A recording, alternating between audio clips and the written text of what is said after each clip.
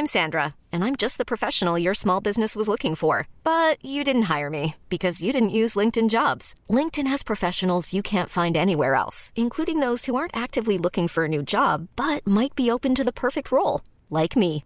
In a given month, over 70% of LinkedIn users don't visit other leading job sites. So if you're not looking on LinkedIn, you'll miss out on great candidates like Sandra. Start hiring professionals like a professional. Post your free job on linkedin.com/achieve today.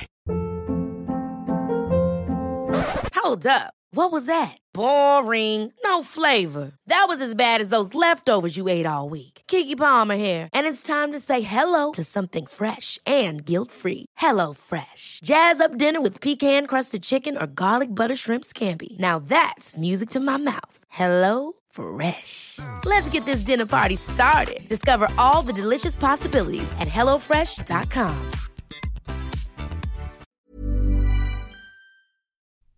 2011 slaktade Moa Hjelmer det svenska rekordet på 400 meter under SM i Gävle. 4 år senare har hon tagit EM-guld och tävlat på de stora mästerskapen. Karriären den gick spikrakt. Då passade Hjelmer på att göra något så pass ovanligt som att skaffa barn och ta en paus på 1 år från tävlandet. Nu har det året gått och Moa är tillbaka på tävlingsscenen igen. Där hon jagar de där ynka 900-delarna som står mellan henne och ett VM i Peking senare i augusti. Förra världsmästerskapet som Moa deltog i var i Moskva. Det blev en tävling som visade att idrott och politik definitivt hör ihop. Det svenska friidrottsförbundet fick hantera 2 brännheta politiska frågor. Den ena handlade om Emma Grens och Moa Hjelmers nagelprotest mot hur Ryssland behandlade hbtq-personer. Den andra om Aregavis homofoba uttalande efter sitt VM-guld. Moa ger sin syn på situationerna och vad förbundet förhoppningsvis har lärt sig. I avsnittet berättar Moa om källan bakom superkrafterna som gav henne EM-guldet mitt framför näsan på chockade finalmotståndare. Vi pratar även om hur Moa vill förändra SOKs ojämställda policy i frågan om ekonomiskt stöd till idrottare som kommer tillbaka i full träning efter sin mammaledighet. Du lyssnar på Sportpodden med Edström och Åberg, podcasten som endast intervjuar kvinnor i sportens värld. I början av intervjun berättar Moa om hur hennes comeback har varit.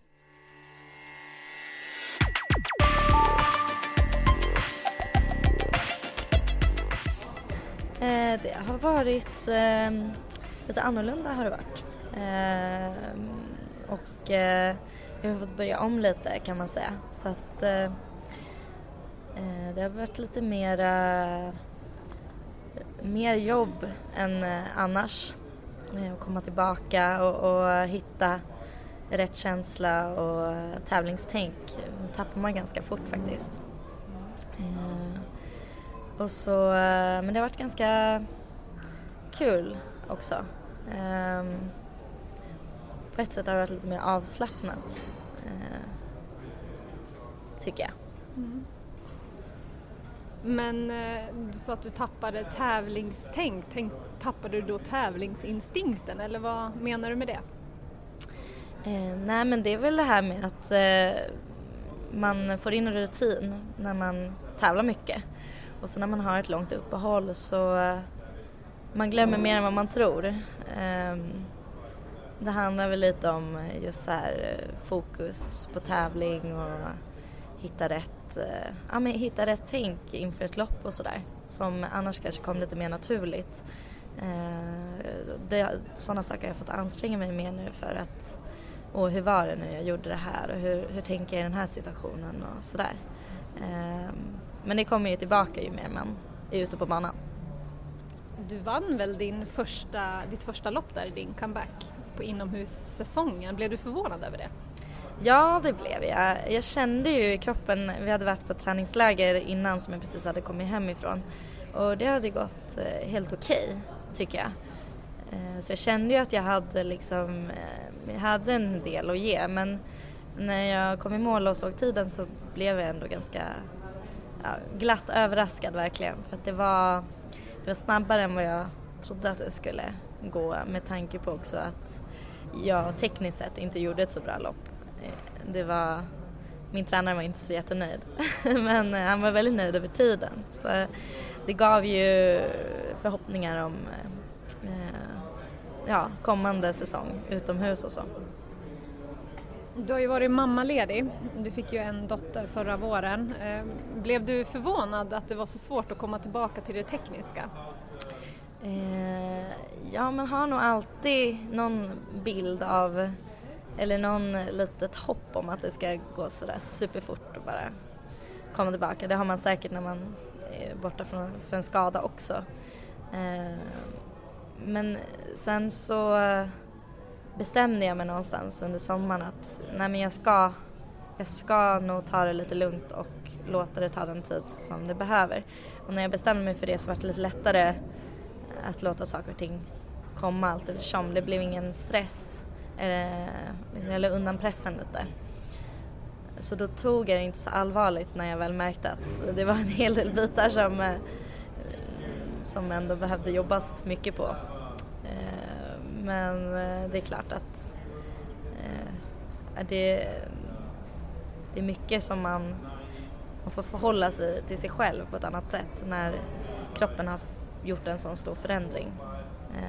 Och man märkte det ju allt eftersom vad som hade förändrats som man inte alls hade en aning om innan. Och så. Saker man har tagit för givet och man är stark på ett visst sätt och så är man inte det längre. Kan du ge exempel? Nej, men att man är van att kunna göra styrkeövningar som man plötsligt nu kände att det var ju jättejobbigt och man gjorde dem inte alls speciellt bra och sådär. Då får man liksom go back to basic lite.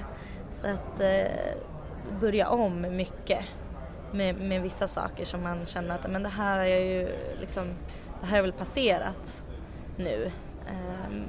Men nej. Så det är mycket sånt där, gör om, gör rätt. Och så. Bålen är ju ett utsatt område när man är gravid, men det är ju också ett otroligt viktigt område när man är friidrottare som du som springer. Är det där du fokuserar mycket av träningen till? Ja, precis. Det är ju bålen som håller ihop det hela.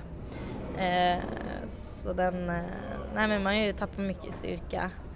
Sen går det ändå ganska fort att få tillbaka styrkan, men det är ju de här detaljerna i tekniken som tar lite längre tid. Få hjärnan att komma ihåg hur det skulle göras. Mycket av så här, rappheten i steget och sådana bitar som jag har jobbat mycket med nu. Det är väl det man märker mest av. Är det därför du nu den här säsongen kommer köra mot 200 istället för mot 400? Ja, det finns lite olika anledningar till det. Dels så är det så att eftersom jag har valt att satsa på stafett som bara är 100 meter så har jag fått träna mycket mer på det. Och då har jag inte hunnit träna så mycket på 400 meter. Så jag känner inte att jag har inte den grundträningen för att göra 400 meters lopp på ett bra sätt. Och sen så känner jag väl också att jag inte vill stressa igång. 400 är ändå det jag är bäst på. Men jag vill inte stressa igång med den grenen förrän jag känner mig redo. För det är också en sån här gren som den är väldigt mentalt jobbig. Så är man inte redo i huvudet för att liksom verkligen ta ut sig fullständigt, då blir det sällan bra. Och då blir det inte kul heller.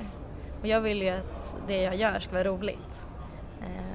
Så känner jag mig lite osäker, då vill jag hellre vänta. Så att jag vill göra det på ett professionellt sätt. Du siktar ju på att komma med till VM i Peking som ju börjar mot slutet av augusti. Hur går det med den satsningen? För du är ju inte klar än. Ja, jag har sprungit flera lopp nu som har gått väldigt bra. Tyvärr har det varit mycket motvind som har gjort att tiderna inte har blivit så bra som jag hoppas på. Jag hade ett medvindslopp och då var jag bara 900 delar ifrån gränsen. Så det är väldigt lite som saknas. Men det är ju det här med att förhållanden måste stämma. Just när man springer, ju kortare man springer desto viktigare är det med både värme och vind. Och det är väl så att nu har jag 4 tävlingar kvar innan kvalgränsen går ut. Så jag hoppas ju att jag får till det på någon av dem. Det vore jättekul att få vara med på ett VM. Men sen vet jag med mig också att jag är ju inte på samma nivå nu som jag var för 2 år sedan när jag var med på VM då. Så därför så säger ni, det är viktigt att komma med, men om jag inte gör det så vet jag vad det beror på. Jag är glad att jag får tävla och att allt i kroppen känns bra, att jag inte drar på mig någon skada. Utan min plan är mer långsiktig. Jag siktar flera år fram i tiden, så att jag känner mig inte speciellt stressad just nu. Men ett VM, vore inte det perfekt uppladdning inför ett OS som kommer nästa år? Jo, det vore det ju. Men samtidigt är det också så att ska man på ett mästerskap, det gäller ju inte bara att ta sig dit. Utan i alla fall inte i mitt fall nu när jag varit med på ett gäng. Utan jag vill också komma dit och känna att jag kan prestera där. Jag har varit med, jag har liksom sett hur det går till. Jag har, som man säger, se och lära, som man säger liksom. Jag har redan gjort den biten. Nu vill jag också få med mig en bra prestation hem. Så det är viktigt också.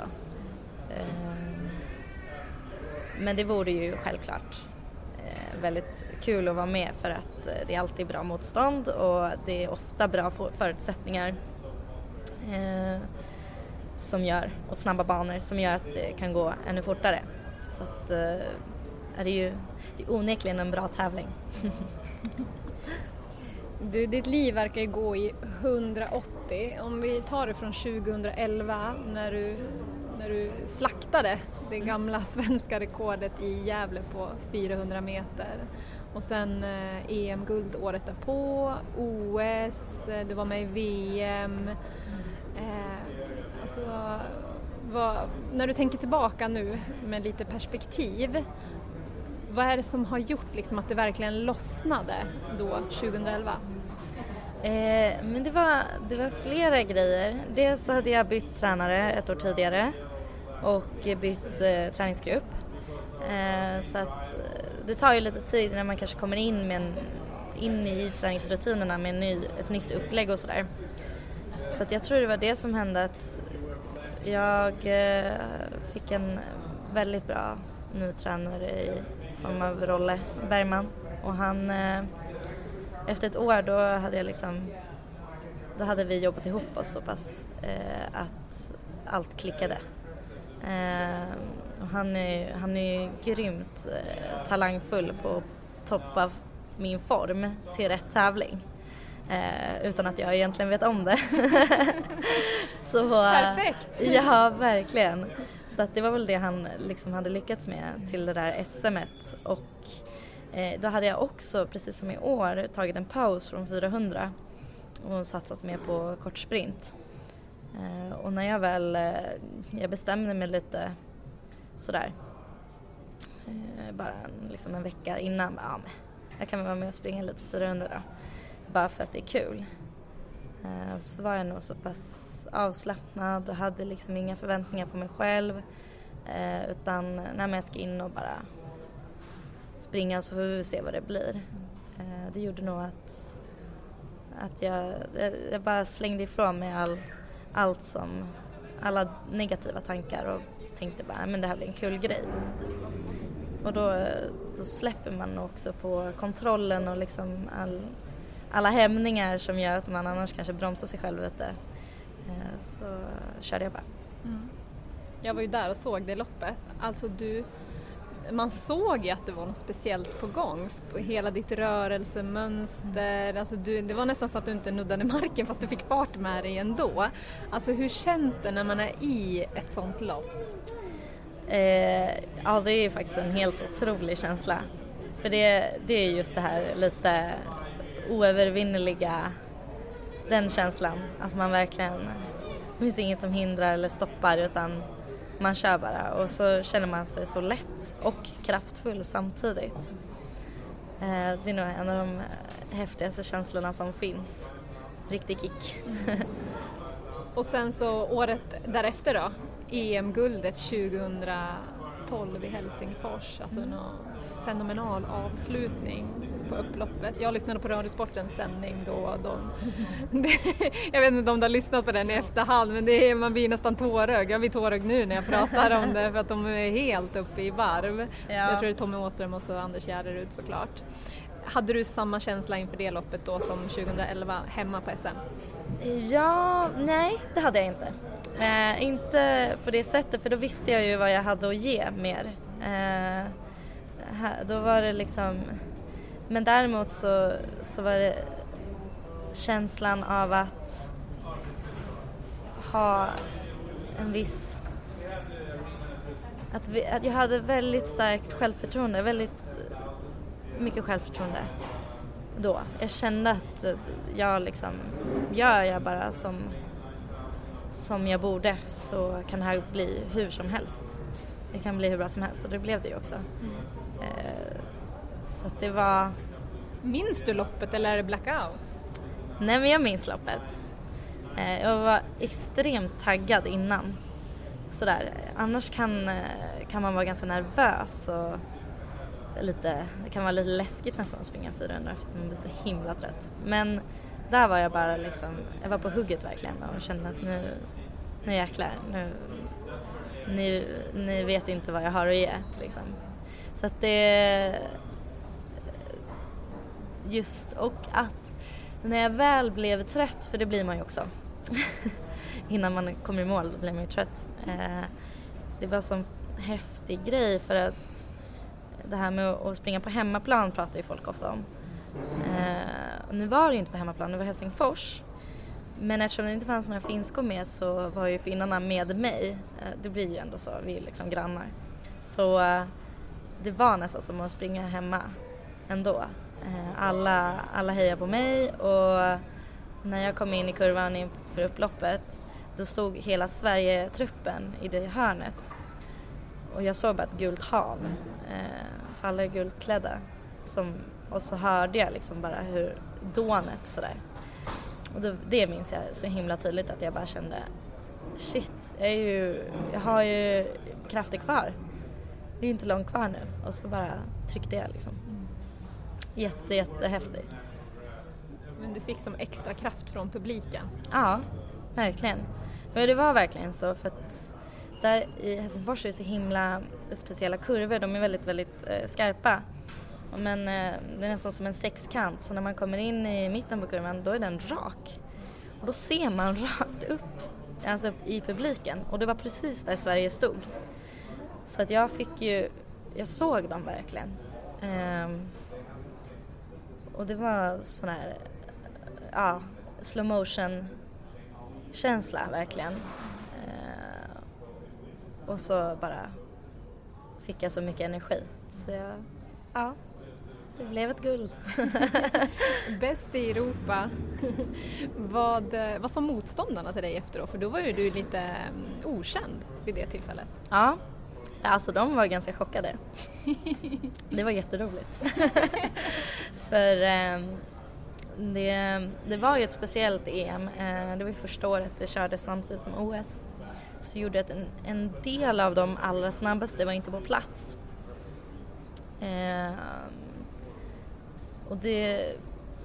Så att den ryskan som kom tvåa, hon var väl egentligen inte alls bäst av ryskorna. Men de andra bestämde sig för att inte komma, så det är väl synd för dem då. Men hon hade nog räknat med att vinna, verkligen, iskallt. Och sen hade var det en vit ryska som kom trea. Så de tillsammans var nog rätt liksom inställda på att de skulle ta guld och silver typ. Så det blev direkt efter så fick vi gå och ha en liten presskonferens ungefär. Och de satt ungefär, alltså de hade liksom inget att säga. De fick frågan om att hade de förväntat sig att jag skulle vinna över dem. Och det enda svaret de bara, no. De pratade ju liksom inte engelska utan de fick ha en tolk. Men då kunde de säga nej på engelska. Och bara skaka på huvudet liksom. De var nästan sura. Så jag satt och njöt där en stund. Med all rätt. Ja, men som du själv sa så var det ju ett OS sen några månader efter det där EM:et. Var krafterna slut då i London? Ja, dels så drog jag på mig en förkylning däremellan. Så det är ju alltid en sån där negativ sak. Jag hade även varit förkyld innan EM. Så att, men en förkylning pallar man, men 2 blir liksom, kroppen orkar inte hur mycket som helst. Och sen var det nog mycket också att mitt mål för säsongen var ju EM. Och hade jag inte tagit guldet på EM så hade jag förmodligen inte kvalat till OS. Så det var liksom en bonus. Och det var lite svårt att hinna ladda om för det var så kort tid emellan. Och när man har haft en målsättning ett tag och så infrias den. Det är inte så att man bara liksom sover en dag och så har man, eller en natt och så har man nästa dag satt upp en ny målsättning. Utan det där tar ju lite tid. Det är en process. Och det hann jag inte med. Faktiskt. Så att det var ganska enkelt att, men mentalt var jag inte där på OS utan ja. Vad tar du med dig från det OS:et då? Men det var väldigt bra att ha varit på ett OS och sett allt runt omkring för jag var också nog ganska storögd sådär. Alltså det är ju något utöver det vanliga verkligen. Det går inte att jämföra. Är det för att man bor i OS-byn och allt runt omkring eller vad är det som är så att man blir helt lamslagen nästan? Ja, men det är ju det är sånt jippo. Alltså, och allt, det finns så mycket runt omkring, det finns så mycket i OS-byn, det är så mycket att uppleva, så mycket att hinna med. London som stad är ju också en ganska trevlig stad att vara i, mycket att se. Jag tror att det liksom, nu har jag gjort det. Så kommer jag till ett nytt OS så vet jag lite, vissa saker kommer ju vara detsamma. Jag vet vad jag har förväntat mig, jag behöver kanske inte gå runt och gapa på samma sätt utan kan faktiskt fokusera på prestationen. Och det där är en sån här grej som jag tror många råkar ut för, att OS är en sån ouppnåelig dröm ofta för de allra flesta.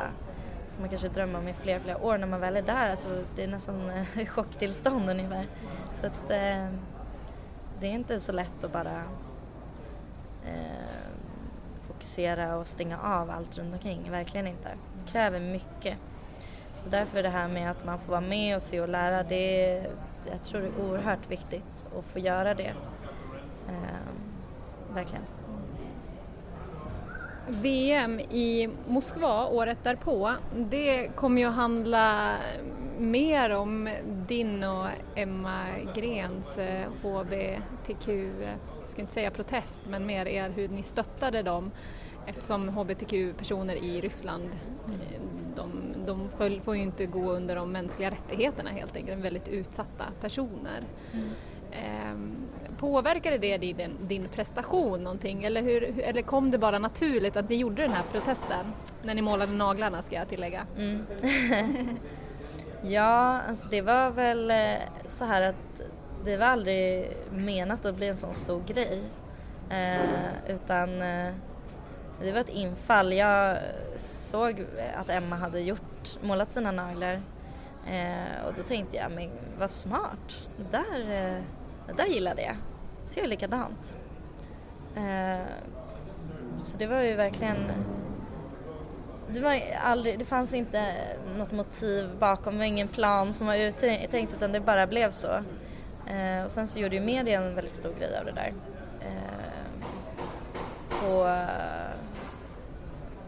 Vilket var bra, för att det är en fråga som verkligen behöver lyftas. Men det blev ju också såklart något som tog fokus från tävlingen, så är det ju. Men för egen del så, jag var ganska trött i kropp och själ liksom. Den sommaren överlag. Jag hade lite svårt att hitta rätt motivation inför tävlingen i alla fall.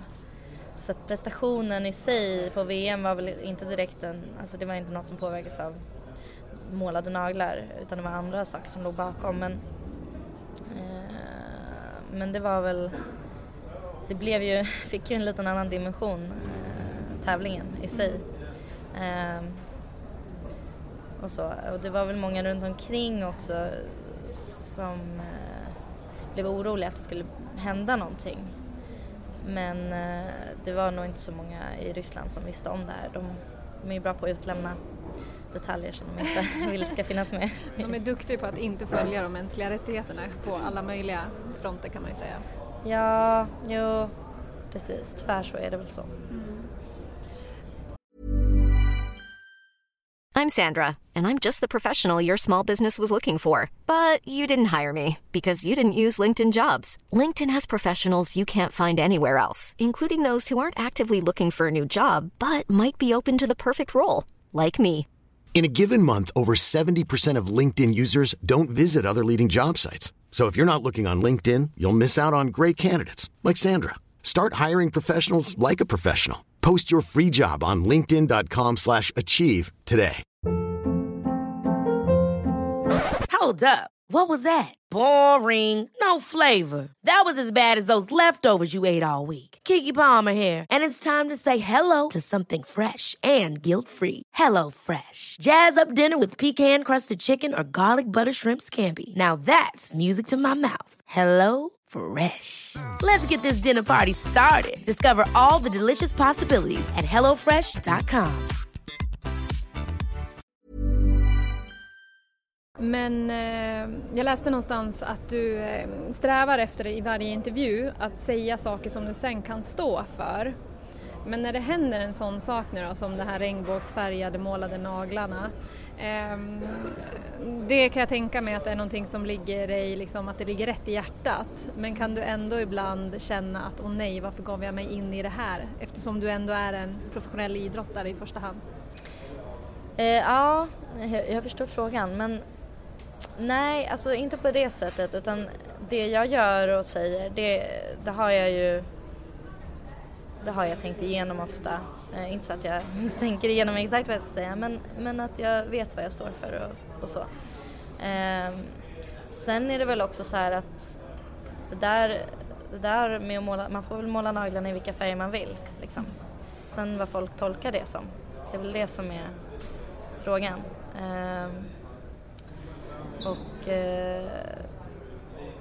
Jag ger mig sällan in på okänd mark, alltså där jag inte riktigt vet vad jag tycker och tänker, utan det är frågorna som jag står upp för, de står jag verkligen upp för. Så, nej, men det är självklart, som idrottare så, idrott och politik är många som säger att det inte passar ihop, men det är ju liksom, så funkar det inte. Det är självklart att det går hand i hand. Men vissa väljer ju att inte vilja vara politiskt engagerade, vilket inte är konstigt, utan man vill fokusera på sin prestation. Tycker jag är helt rätt om man vill det. Men vill man föra ut ett budskap så har man ju också en väldigt bra plattform för att göra det. Men jag tror att det är viktigt att man som idrottare verkligen ska ha funderat igenom vad man vill förmedla. Så att det inte blir, som du säger, att man råkar säga något och så hoppsan hejsan, nu vart det jätterabalder och sen kan jag inte riktigt, så vill jag ta tillbaka det. Det går ju inte. Så det gäller ju att hitta ett bra läge där man känner sig bekväm. Men mycket handlar ju om att helt enkelt tänka igenom saker och ting och bestämma för sig själv. Vad tycker jag egentligen och vad vill jag och sådär. Tycker du att fler idrottare ska passa på att nyttja sin position som förebild för att föra fram bra budskap? Ja, alltså både och. Om man ska föra fram ett budskap, då ska man ju, som jag sa tidigare, verkligen ha en bra grund att stå på för att göra det. Och det är inte alltid så lätt kanske. det gäller ju både att vara påläst och sådär. Och känner man att man är osäker, då kan det nog till och med vara dumt att gå ut och försöka föra fram något som man inte har 100% koll på. Det kan ju bli fel. Så att jag tycker så här att man ska se det som det är en väldigt bra chans att få fram något man vill få fram. Men man ska också vara försiktig så att det inte blir tokigt. För det är ju något som alltså, det kan ju förfölja en i flera år om man gör något ogenomtänkt. Det finns ju ett sånt exempel från just det VM:et också. Den 1500 meters löparen, gud nu har jag tappat namnet.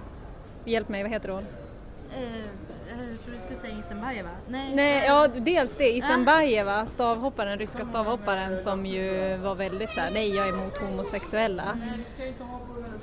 Hon vek sig ju inte riktigt förrän mot slutet. Ja, men det är ju en sån typ exempel på att hon får en fråga ställd till sig som hon inte är beredd på. Och så bara kommer det en massa grodor ur munnen som inte alls är genomtänkt. Det kanske var så som hon tyckte egentligen, men det passade ju, det rimmade ju illa med de olympiska värderingarna. Hon höll ju på att förlora sin plats som olympisk ambassadör på grund av det där. Så att, nej, man ska vara försiktig. Får man frågor som man inte liksom har tänkt igenom, då ska man vara jäkligt försiktig med vad man säger och hellre be om att få återkomma i sådana fall. Abeba Aregawi, som ju fick en fråga om just det HBTQ-problematiken i Ryssland och där hon råkade uttala sig ganska plumpt, där kontexten väl var att hon tyckte att det var fel med äktenskap mellan samkönade. Vad säger du om den enskilda händelsen? Ja, det är väl egentligen olyckligt hur det gick till också. Just att hon tog VM-guld men på något sätt vart fokus i alla fall på det här med HBTQ-frågorna. Det var väl samma sak där. Hon hade väl heller inte kanske fått tänka igenom frågan eller fått hjälp med hur hon skulle besvara. Och sen så är det ju så att man får alla ha sina privata åsikter och så. Men det kan ju vara lite krångligt då om man inte riktigt vet hur man ska uttrycka sig. Särskilt hon som har svårt med svenskan också. Om hon av religiösa skäl känner att hon inte stödjer samma sak som vi, då får hon ju tycka det såklart. Men man kan ju uttrycka sig kanske på ett snyggare sätt. Och sen som sagt, det var väl synd att hon hamnade i den situationen tycker jag. För att hon inte... det här var väl inte riktigt det skulle handla om. Men det är så där det kan bli. Så som sagt, en tunn linje man får hålla sig på liksom. Men det gäller ju att verkligen ha bestämt för sig själv vad man tycker. Man sitter där på podiet helt tom kanske efter ett lopp, hungrig. Ja. Jag vet inte om man har genomgått dopingkontroll, men man kanske man måste, ja. Det är en hel del man måste parera. Får man hjälp med det? Ja, ibland och ibland inte. Det beror väl lite på vad man kanske har för folk som man omger sig med. Alltså då menar jag inte bara i landslaget, för där är det ju mer, blir de ledare som följer med som det blir. Men man kan ju ha egna rådgivare och sådär runt omkring. Så att, ja, det är en ganska bra grej att ha någon att bolla med. Men det är inte alltid så lätt som du säger. Har man precis avslutat ett lopp, man är supertrött och så får man en politisk het potatis i knät. Alltså det kan ju bli vad som helst. Det är inte alls... För det är ju så, vi är ju idrottare. Vi är ju inte politiker. Så det kan vara jäkligt svårt. Tror du Friidrottsförbundet lärde sig någonting från det här VMet då? Svenska alltså? Ja, jag vet inte. Jag hoppas det. Alltså, de hanterar ju tyvärr ganska dåligt, gjorde de. Vad är du kritisk mot? Ja, att man dels så att man inte höll sig lite mer iskall, utan det blev väldigt stressat och hetsigt. Att det ibland så kan det vara bra att sätta sig ner och ta en liten genomtänkare liksom, och även prata med folk runt omkring så att man får lite olika perspektiv på vad det är som pågår eller har hänt och sådär. Istället för att stressa iväg någonting ogenomtänkt som det nu blev. Det här var egentligen någonting väldigt positivt. Och det har ju verkligen Emma fått känna på nu. Alltså det har ju varit fantastiskt för henne. Hon var ju ändå den som liksom såg som frontfigur, och vi andra vi stöttade liksom henne i det här istället. Så att det var synd att förbundet fick det till någonting negativt. Men de hade heller kanske inte varit i den här situationen förut. Så jag hoppas att de lär sig att ta det lite lugnare nästa gång om det händer något liknande, och kör med lite mer öppna kort och ha en diskussion liksom. För det är inte så att nästa mästerskap här i augusti ligger i ett icke-kontroversiellt land. Jag menar, Kina är ju också ett av världens största diktaturer kan man ju säga på sitt sätt. Och sen ska ni till Brasilien som ju också har sin problematik. Men om vi lämnar det och så återgår vi till det du sa innan, att du kände dig lite matt där på VM. Och i samma veva så blev du ju gravid. Och det slog ju ner som en bomb kan man ju säga i idrotts-Sverige. Vad var reflektionerna när du berättade för allmänheten att du väntade barn med din man? Ja, nej men det var ju 99% bara positivt. Verkligen. Och jag tror många, de som känner mig nära var väl inte kanske så väldigt förvånade så, eftersom jag alltid har varit väldigt barnkär. Men andra runt omkring så var det nog blev en stor förvåning, just eftersom jag är mitt uppe i karriären och verkligen, det går verkligen bra, och så väljer jag att ta en paus i form av att få barn. Det är något som aldrig har gjorts tidigare. Det är väldigt sällan idrottare, kvinnor kombinerar barn och karriär, utan man väljer ofta att få barn efter karriären. Så det var väl därför det blev som stor uppståndelse. Mm. Men varför valde ni att skaffa barn då, mitt uppe i alltihopa? Jag har väl alltid varit en sån här som har känt att men jag vill ha barn ganska tidigt och sådär. Men så har det ju alltid varit så att jag vill ändå idrotta och så. Och så har jag väl haft som målsättning sedan jag var i tonåren att det är ett OS 2016, då är jag 26, så efter det kanske. Men då har det varit på premissen att då ska karriären vara slut också. Och ju äldre jag har blivit, eller när jag passerade 20 strecket och 22 sådär, så började jag ju inse, men det här går ju inte. Jag kan ju inte lägga av när jag är 26. Det är ju jättetidigt. Och istället, men samtidigt så har jag inte känt att jag velat vänta tills jag är efter 30, när jag ändå har haft den starka känslan att vilja bilda familj. Så då började jag fundera på, men det finns väl inget som hindrar att göra det här mitt i karriären. Det handlar ju bara om att ta ett års paus. Och det gör många i alla fall för att de är skadade till exempel. Och det här är ingen skada, utan det är ju någonting väldigt roligt och positivt istället. Så att det var så funderingarna gick.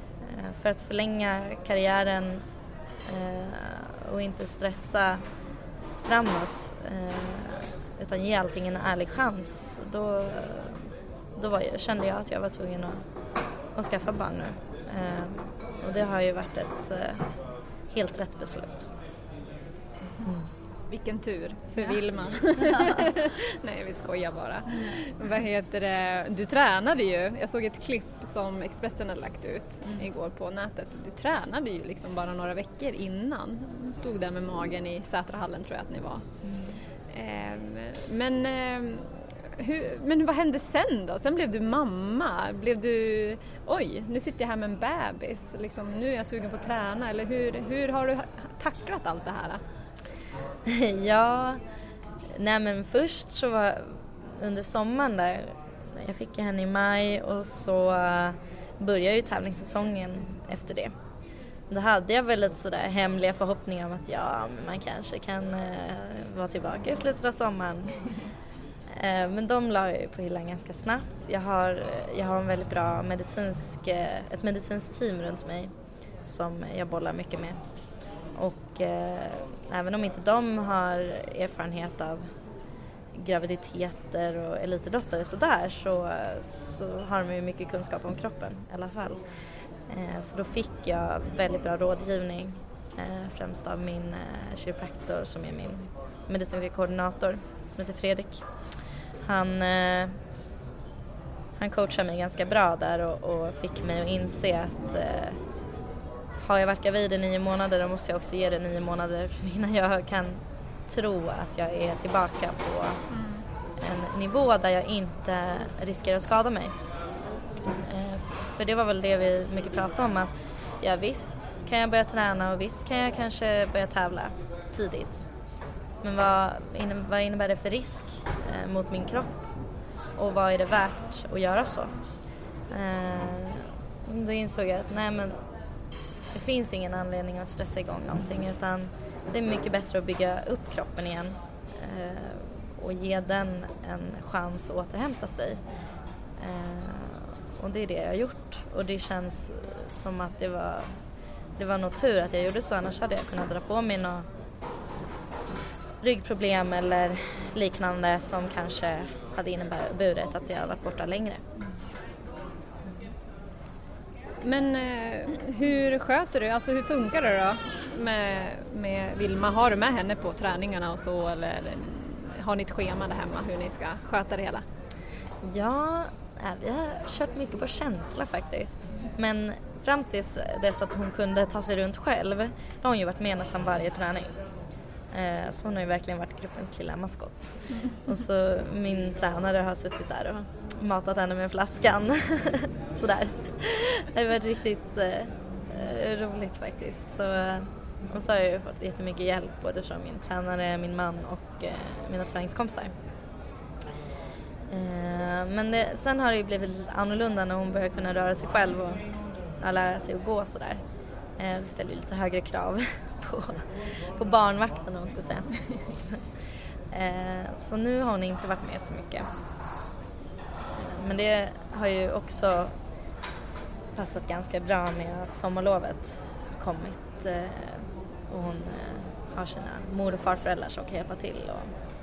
Och nu är min man och pappa ledig också. Så att, men det har blivit mycket att vi har känt oss för. Vi har inte haft en sådär jättedetaljerad plan för hur det ska gå till, utan låtit det komma lite som det har kommit, och jag har kunnat träna precis som jag ska, så det har ju verkligen gått bra, det har det. Och nu ska hon börja på förskola i höst, så att det blir ju ännu mer då att livets pusselbitar hamnar på plats. Så jag får mer tid att träna och min man kan jobba och sådär. Du sa att till 99% så var det positiva reaktioner när du berättade att du var gravid. Men den där 1%aren då? Vad sa den och hur hårt tog den på dig? Ja, den 1% består ju av Olympiska kommittén. De har ju som policy att blir man med barn så får hamnar man på timeout. Och då betyder det att man förlorar sitt ekonomiska stöd från dem. Så det var väl liksom det negativa då i det här. Och de anser ju att om man väljer att inte satsa på sin idrott fullt ut, då har man inte heller rätt till det stödet. Vad tycker du om den regeln? Ja, just den, alltså, SOK gör ju rätt i form av att de följer sin policy. Det är inget konstigt egentligen med det. Men sen kan man ju diskutera kanske om nu är vi i Sverige 2015, jämställdhet är en sån här ganska het fråga som diskuteras flitigt. Att man då inte har anpassat sig.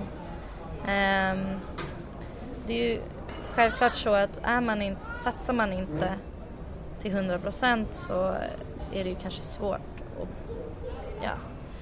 behålla samma typ av ekonomiska stöd och så. Men det handlar ju inte så mycket om att när man väl är gravid och under den graviditeten och så, då kanske man inte behöver så mycket stöd på det sättet för att man kanske inte gör samma resor och man är inte ute och tävlar och sådär. Men det är ju efteråt, när man ska komma tillbaka, det är då man behöver hjälpen.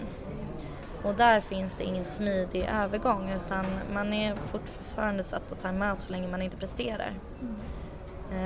Så man får aldrig en chans att visa, liksom, att ge lite tid och visa vad man går för. Men har du fått tillbaka stödet nu eller hur är det med det? Nej, utan det är ju fram till att jag presterar på de nivåerna som jag gjorde innan jag blev gravid och det har jag inte gjort än. Och det är framförallt 400 meter som är den grenen därför jag har fått stödet. Och det har jag inte sprungit än. Så att än så länge så får jag måste göra mycket bättre prestationer för att få tillbaka det. Så rent krasst kan du åka till ett VM, springa 200 meter, vara med i stafettlaget utan SOK-stöd? Ja. Och så kommer det nog förmodligen se ut också. Sofia Paldanius, hon tog upp exakt samma fråga som du för några år sedan. Vad kan man göra för att förändra det då? Alltså det finns ju lite olika sätt. Men det viktiga är väl här att man för en dialog med Olympiska kommittén i ett försök att ändra deras policy. För det finns ju ingen... Alltså man har ingen önskan om att bråka eller lägga energi på en sån sak. Man vill ju bara hålla på att träna och tävla. Och de har sin policy. Men det finns ju alltid möjlighet att kanske tillsammans jobba fram något nytt.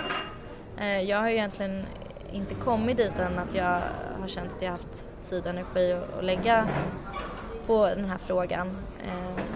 Men det börjar jag väl känna nu att det kanske är dags att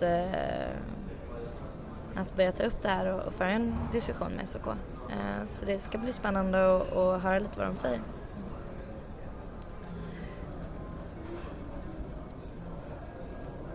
Du, Moa, du är ju 25 år, du har precis fyllt 25 år.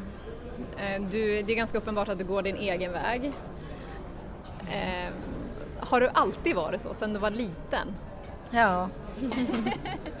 jo men faktiskt. Alltså det är sånt där man kanske inte tänker på i stunden.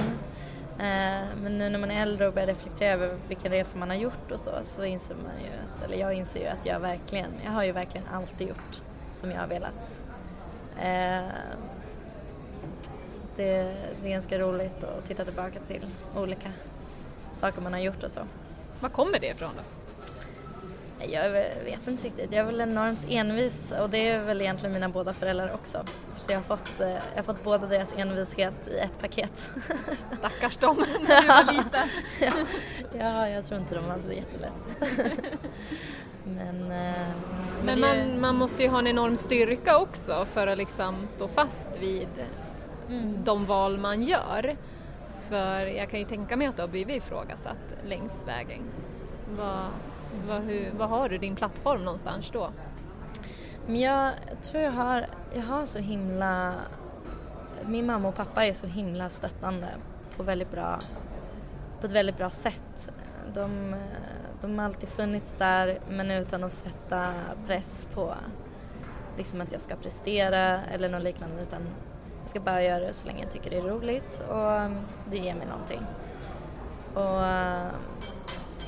det tror jag har ju lagt grunden för att jag jag vet att jag alltid har en sån trygghet att falla tillbaka på. Så jag vågar ta för mig och vågar göra saker som kanske ifrågasätts. Göra sådana val för att jag vet att jag alltid har stöttning av dem i alla fall.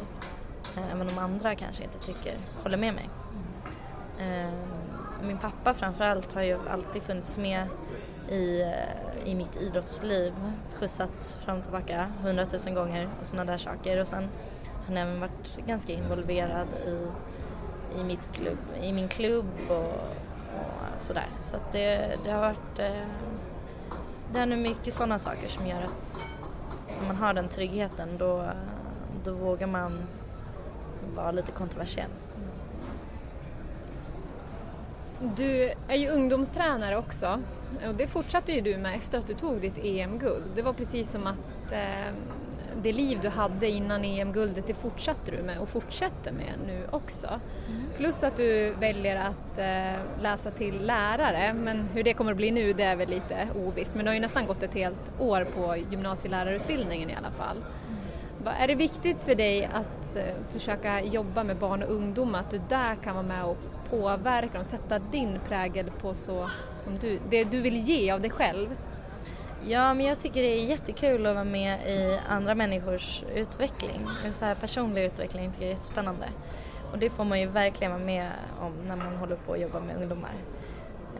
Och i den här världen med friidrott och så, det är lite annorlunda för här tänker jag ofta att alla får vara med hela tiden. Eftersom det är en individuell satsning man gör så spelar ingen roll egentligen vad man ligger på för nivå. Utan alla får ändå en chans att vara med. Och skapar ju ganska intressanta grupper ibland.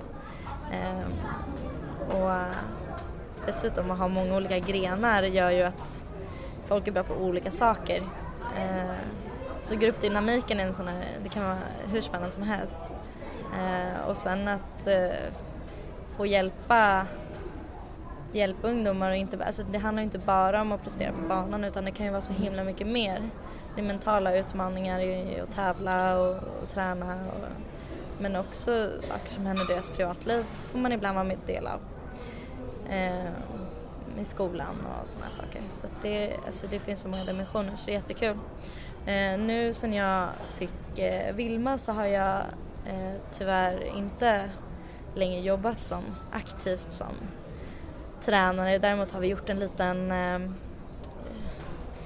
annan variant på det hela och det är att de ungdomarna jag började träna när de var 10 år, de är 16 nu. Som blir så himla stora. Så några av dem har faktiskt sakta men säkert ska de börja gå över till att bli mina träningskompisar istället. Och då få min tränare som tränare. Så det är en lösning på att jag inte längre riktigt har tid att vara ungdomstränare. Men det ska bli väldigt spännande att se hur det artar sig. Har vi någon ny framtida löparstjärna bland dina adepter? Ja, men det tror jag nog. Sen får man ju se hur det går såklart. Men det finns många duktiga unga tjejer och killar som absolut har möjlighet och talangen att bli någonting. Så att, ja, jag ser fram emot att följa deras utveckling. Men först så önskar ju Sportpodden med Edström Åberg stort lycka till. Hoppas du når den där VM-platsen som du så gärna vill ha. Och tack för att du var gäst i detta avsnitt. Tack så jättemycket.